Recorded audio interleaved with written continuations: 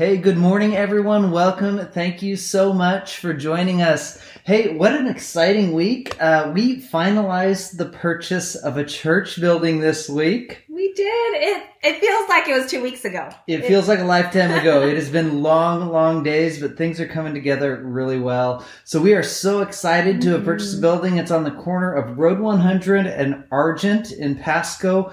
Easy access to the highway and to all of the Tri-Cities, and we are so excited for what's to come. So just so you know, if you're wondering, our plan is to, in the month of January, to get some of our small group activity going there at the church, and in February to begin meeting on Sunday mornings. We don't have an exact date on that. There are a lot of things to fall into place prior to then, but we're working hard on it. Thank you to everyone that's already been out and helped volunteer and pull things together throughout this process. You know who we're talking about. Thank you so much for all that you've done in this process. We're just really excited to see what God has for us in this new season. And today, thank you so much for being here virtually with us. We were thinking today and talking, and I was reminiscing a little bit about the college days. I spent one summer in France. I went with a school program, and I don't know if you've ever had this experience where you walk into some place that's completely new, completely different, and you're just unsure of how to act, how to speak, how to respond to things. Yeah, I remember middle school. It can happen here. It can happen in middle school. It can also happen, in fact, it happens quite frequently with cross-cultural experiences. And so I remember my first evening at my host home's house. So I was living for a month with a French family, this beautiful French family. And so they had made me dinner and they were excited to talk to me. And I was nervous to speak French, but we were communicating. And then towards the end of dinner, when I thought dinner was over, the lady said to me, "Well, now you have our evening tradition." And I just looked at her. I was like, I don't know what this is going to be. And she pulls out this giant tray of all these different kinds of cheeses. Now, I love cheese, but there was some stuff on that board that was completely foreign to me. And I must not have a very good poker face, because she sets the tray in front of me and then just starts laughing at me. I think I had this horrified look on my face. Like, you're telling me I'm going to have to eat that? And they were very gracious with me, and didn't require that I eat any of the stuff that was unusual colors or strange smells to me. But we were just talking about this. When you're in an experience, in a situation where it's new, it's different, it can be a really uncomfortable place to be, but also a place where we learn so much about ourselves and about others. Yeah, and that's the place that we're going to find Peter in our story today. But let's do a little bit of catch up and make sure we know where we're at in the text today. So we have been studying through the book of Acts, and the book of Acts is a remarkable story. It begins with Jesus, who has risen from the dead, appearing to his apostles, and then ascending into heaven, and the church is about to begin. He says to his apostles, "Wait here in Jerusalem for the promise, for the Holy Spirit." The Holy Spirit comes. Thousands of people are baptized on that day. The church has begun, and the church begins to grow. Day after day, it is growing. People are passionate in their concern for each other, in their concern for the communities in which they live, in their desire to share this good news with people around them. But all up through chapter 9 of the book of Acts, we're reading of the Israelite people who have come to believe in Jesus as their Messiah, as the prophesied Savior that would come to Israel. But in Acts chapter 10, where we're at today and where we began last week, we find this shift in the story of the church. We find this shift from a sect of Judaism who believes in Jesus as their Savior, to now a church that is opening up beyond the borders of Israel. And with that comes incredible potential, but naturally also quite a bit of challenge. Yes. So last week we began looking at the story in Acts 10 where God speaks to Cornelius and tells him to send for this man named Peter in Joppa. And then at the same time, God speaks to Peter through a vision and he says, don't call anything unclean that I have made clean. And as Peter is pondering that, Cornelius's men arrive and deliver this message that Cornelius would like to hear from you. And so today, this is where we pick up the story. We're going to begin reading in Acts 10, verse 23. The next day, Peter started out with them, and some of the believers from Joppa went along. The following day, he arrived in Caesarea. Cornelius was expecting them and had called together his relatives and close friends. As Peter entered the house, Cornelius met him and fell at his feet in reverence. But Peter made him get up. Stand up, he said. I am only a man myself.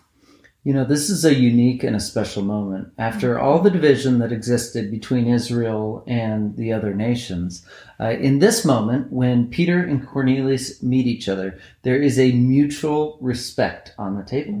Cornelius falls down at Peter's feet, right? And he's showing an incredible amount of respect, especially remembering that Cornelius was a centurion, a ruler over 100 men in the Italian regiment. He was a man who was powerful and highly respected both in his nation, but also the text had told us that he's highly respected amongst the Jewish people in his region. So he's a highly respected man, but in this moment, he finds himself on his knees in respect and reverence for Peter.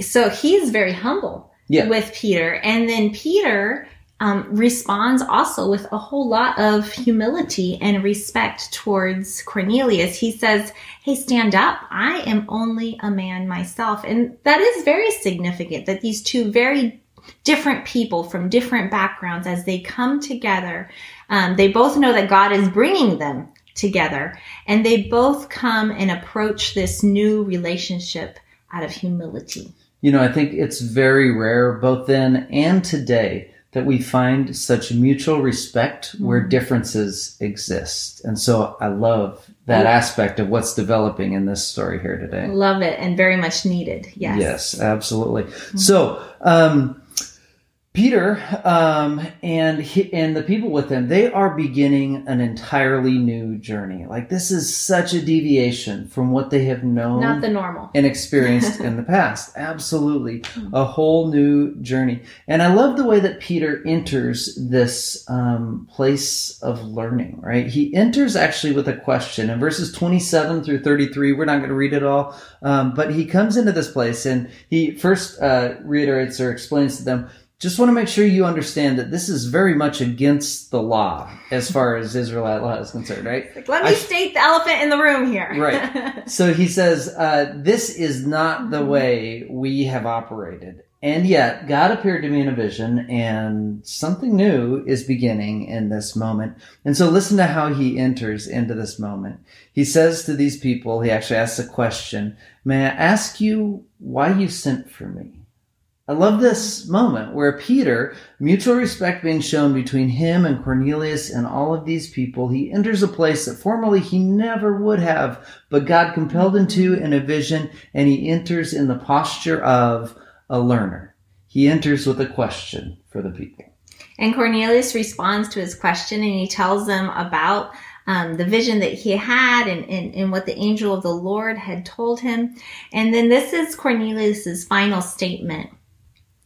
Here at the beginning of where we're at, to Peter, Cornelius says in verse 33, now we are all here in the presence of God to listen to everything the Lord has commanded you to tell us. He says, we're all here in the presence of God. And Cornelius here is recognizing that this is a divine encounter. You know, these are two people that wouldn't have come together had it not been for God orchestrating this meeting here in Cornelius's home, the home of a centurion, the home of someone who at that time the Israelites would have said was unclean, and that, like you said, it was against the law to enter into this home. And Cornelius recognizes that the presence of God is there. And I think that's really significant for us. Sometimes we think we need to go to church in order to meet God. And I'm all for going to church. Please come to church. But that's not the only place where we meet God. The presence of God is everywhere, in our neighborhoods, in our living rooms, on the street, in our place of business. The presence of God is everywhere. And so we can be in the presence of God in sometimes the most unlikely places, or places we would imagine to be unlikely. And we'll soon see much more of the presence of God here in this story. And so they have asked the question, so, tell us everything that the Lord has commanded you to tell us. Now, of course, nowhere in the text previously did it tell us that God had told Peter what to say in this moment. What's interesting is what he's about to say is like the precipitation, the culmination of all that he has experienced, both in Israelite faith, in walking with Jesus, and now in the beginning of the church. And this is the conclusion that he comes to, and it's beautiful. Acts 10:34. Peter began to speak. I now realize how true it is that God does not show favoritism, but accepts from every nation the one who fears him and does what is right. God shows no favoritism. I love this text, and I love this turning point. I hope you're catching just a glimpse of the monumental moment that this is in the story of Israel and the story of the church, and the transition that takes place in this moment. Favoritism by definition refers to the practice of giving unfair, preferential treatment to one person or group at the expense of another. And so favoritism takes place all over and all the time. I mean, quite often where racism or favoritism exists, there are unknown bias under the surface of the interactions that are taking place, the decisions that are being made. And that's certainly the case here in our text today. But Peter in this moment is realizing a profound truth, that God never has, God does not, and never will show favoritism towards people. And God's plan is not changing in this moment. Let's just clarify. It's easier to read the Old Testament and understand God having loved or cared more about this nation of Israel. But that was not the covenant he made with Israel. The agreement he made with them was, I am going to bless you that you will be a demonstration of my love to the world. I'm going to bless you that through you will flow my blessing into all of the world. And Jesus, of course, the culmination of that promise. And Israel quite often didn't really understand their part in this journey, or didn't live up to it. And so in this moment, Peter is realizing a profound truth. God, you never did show favoritism, and you do not show favoritism. You never will show favoritism. This is still a very pertinent message today. This week on the news, I witnessed, as I'm sure many of you witnessed, a mob of people storming the Capitol Hill. And there are some very disturbing images and videos that came out of that. And some of the most disturbing things for me was this blend of radical nationalism and racism and messages about Jesus, all in the same space, in the same crowd. I saw people marching with symbols of white supremacy and hate, while others carried signs that said, Jesus saves. And we just want to very clearly state that this does not reflect the kingdom of God. We see here in this story that God shows no favoritism. There is no favoritism in the kingdom of God. There is no racism in the kingdom of God. And so let us hear now, in this time, in this context, as Peter says in this scripture, I now realize how true it is that God does not show favoritism. Yeah.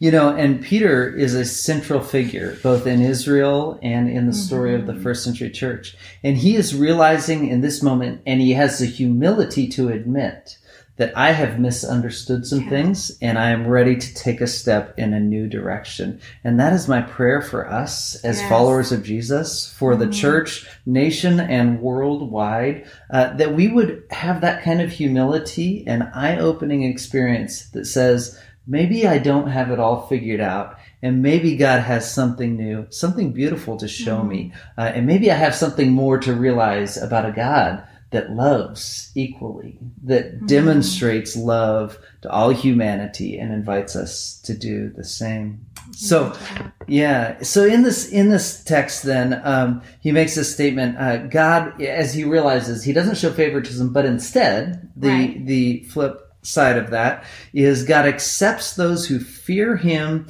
and do what is right. And both those are interesting statements to me. To fear God, that's not as much about being scared of God, as much as it is having reverence for God and then being motivated into a new way of life because of that reverence for God. And then he goes on to say, and does what is right. Again, referencing this idea of living out our relationship with God, living out our faith. And what's fascinating about this statement, Peter saying to Cornelius, I now realize no favoritism, and I realize that God accepts those who fear him and do what is right, is Peter's perspective on right and wrong is totally being turned upside down in this moment, right? This whole story is about him coming to this new realization. And what he is saying in this moment is, I realize now that Cornelius, you, whom I used to show favoritism towards, or racism towards, he's saying in this moment, I realize that you are the one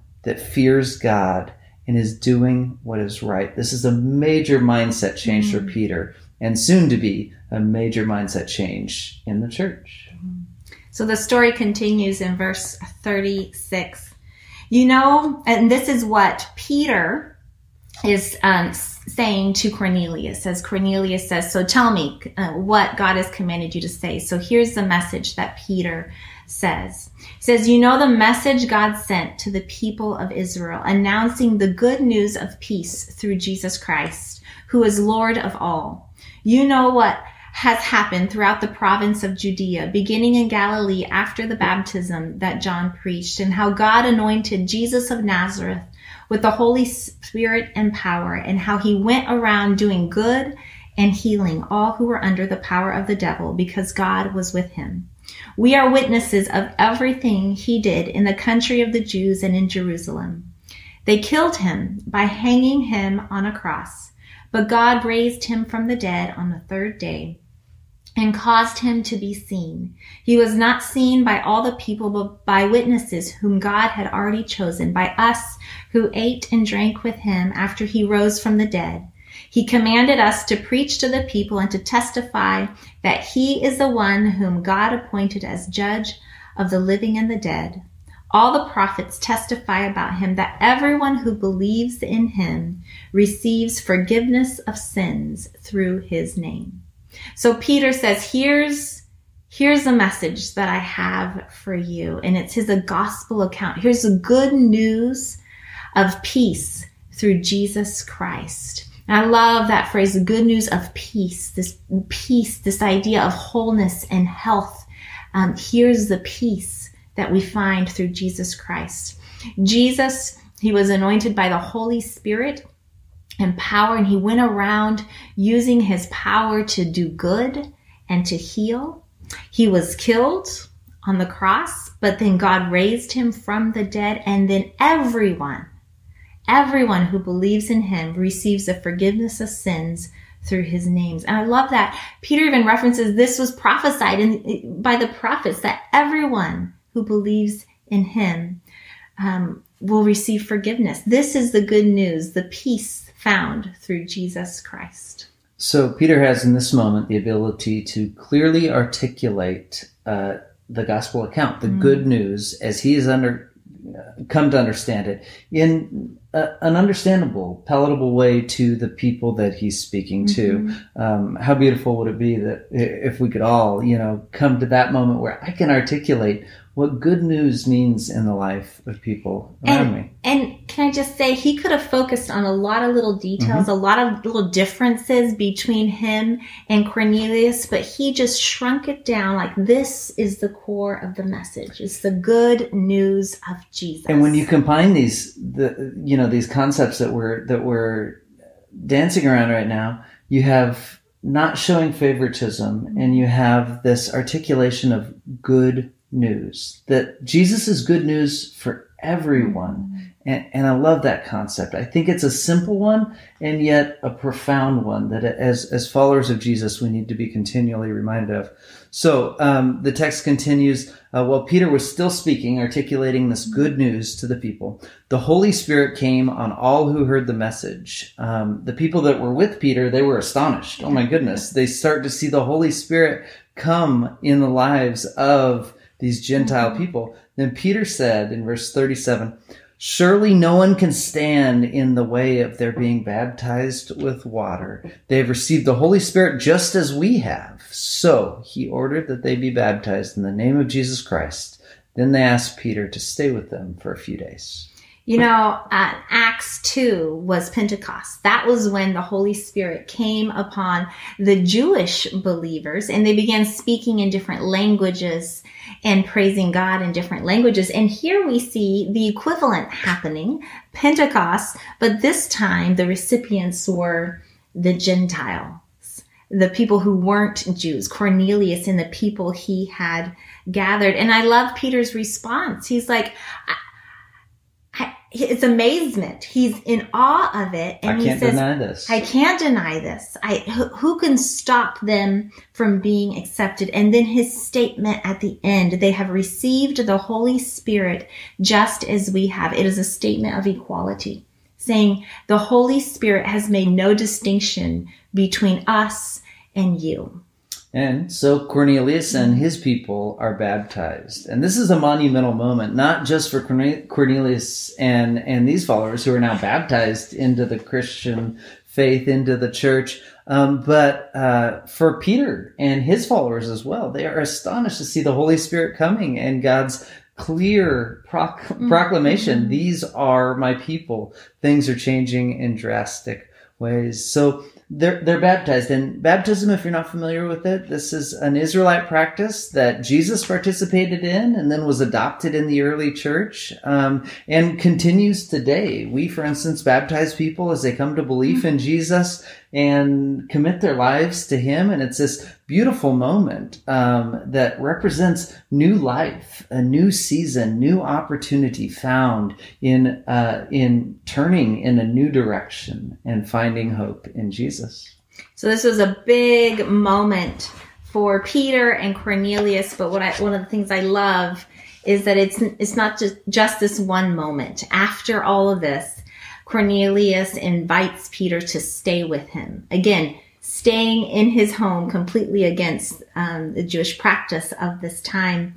And Peter does. And it gives us a glimpse into what God's vision is, what God's desire is. And that is two very different people coming together in community, coming together, learning together, centered around the peace of Jesus. That is what Christian fellowship and community is all about. So in Acts chapter 10, as we zoom out, we see the story of two conversions. We see the story of Cornelius, the one that would be obvious as we read the text. But there's another conversion taking place here in the life of Peter, and probably equally in the lives of those that are there with him. There's a conversion of Cornelius and his family, Gentile peoples. And there's a conversion of Peter and the people that are experiencing it. And in Acts chapter 11, there's a third conversion as Peter then goes to the church and say, friends, things are changing. Mm-hmm. I think this story has great implications for us today. We see here that God has and God continues to extend his love and his invitation to all people.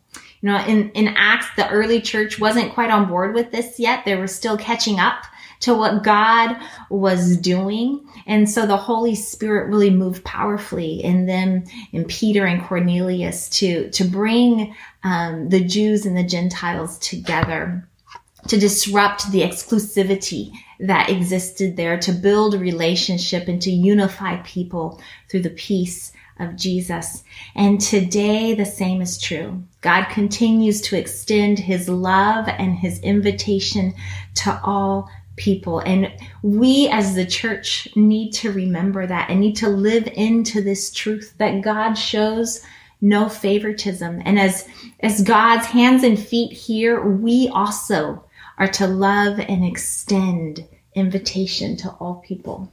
Yeah, and the story of Peter and Cornelius is a story of tearing down barriers. Mm-hmm. I mean, this is the language of Scripture. In Jesus and Christ, barriers come down. And we see that in the story of Peter and Cornelius. And today, I think we desperately need to continue as a church to live into those life-changing realities, that racial barriers would be torn down in our communities and in our church and in our nation, that political barriers would be torn down, that socioeconomic or occupational barriers be eliminated in our lives and in our relationships, that gender barriers be torn down, and the list goes on and on. But this is the good news of Jesus, that equality and opportunity can be found. And this is the work of peacemaking.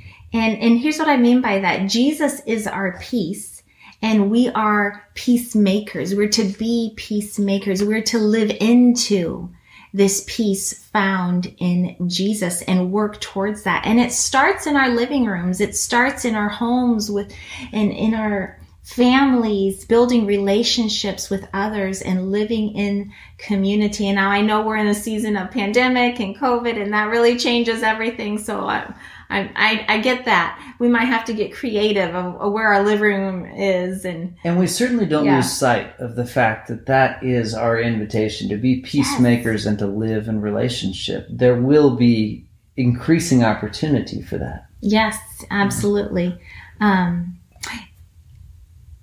Being a part of a community centered around Jesus is so beautiful. And that is our invitation. And we are invited as a part of that community to extend the welcome to all people. And this will require that we are humble. This will require that we come with a posture of learning and listening. It will require also for us to acknowledge and repent of the favoritism that we may have shown in our personal life, in our institutions. Confess that, repent of that, and then move forward and ask the Holy Spirit to guide us into a beautifully equitable and diverse kingdom of God in which all people are equally loved and equally invited to participate.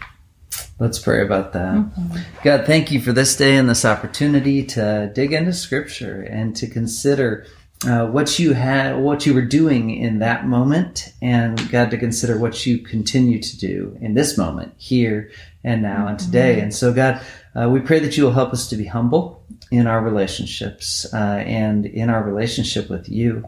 God, we pray that you will teach us and open our eyes. God, we pray that you will break down barriers that exist in our communities and in our lives. God, that unity, opportunity, that hope can be found in you. Jesus, thank you that you make peace. Thank you that you chose peace while you were on earth, and that you make peace today. Help us to be peacemakers in the world around us. In Jesus' name, amen. Amen. So each week we've been leaving you with a song, and this week I wanted to share with you a song called "Come to the Table" by Common Hymnal. Common Hymnal, one of my favorite groups.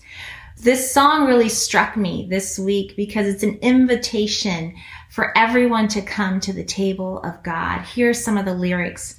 There's room at the table. We've saved you a seat. Come to the banquet. Come join in the feast. Come to the table, come eat and drink. There's no inner circle. come dine with the king. And I love that. There's no inner circle. There's no favoritism. Come and dine with the king. I hope you listen and enjoy. Hey friends, thanks again for joining us this week. Blessings. Can't wait to see you again soon. Bye.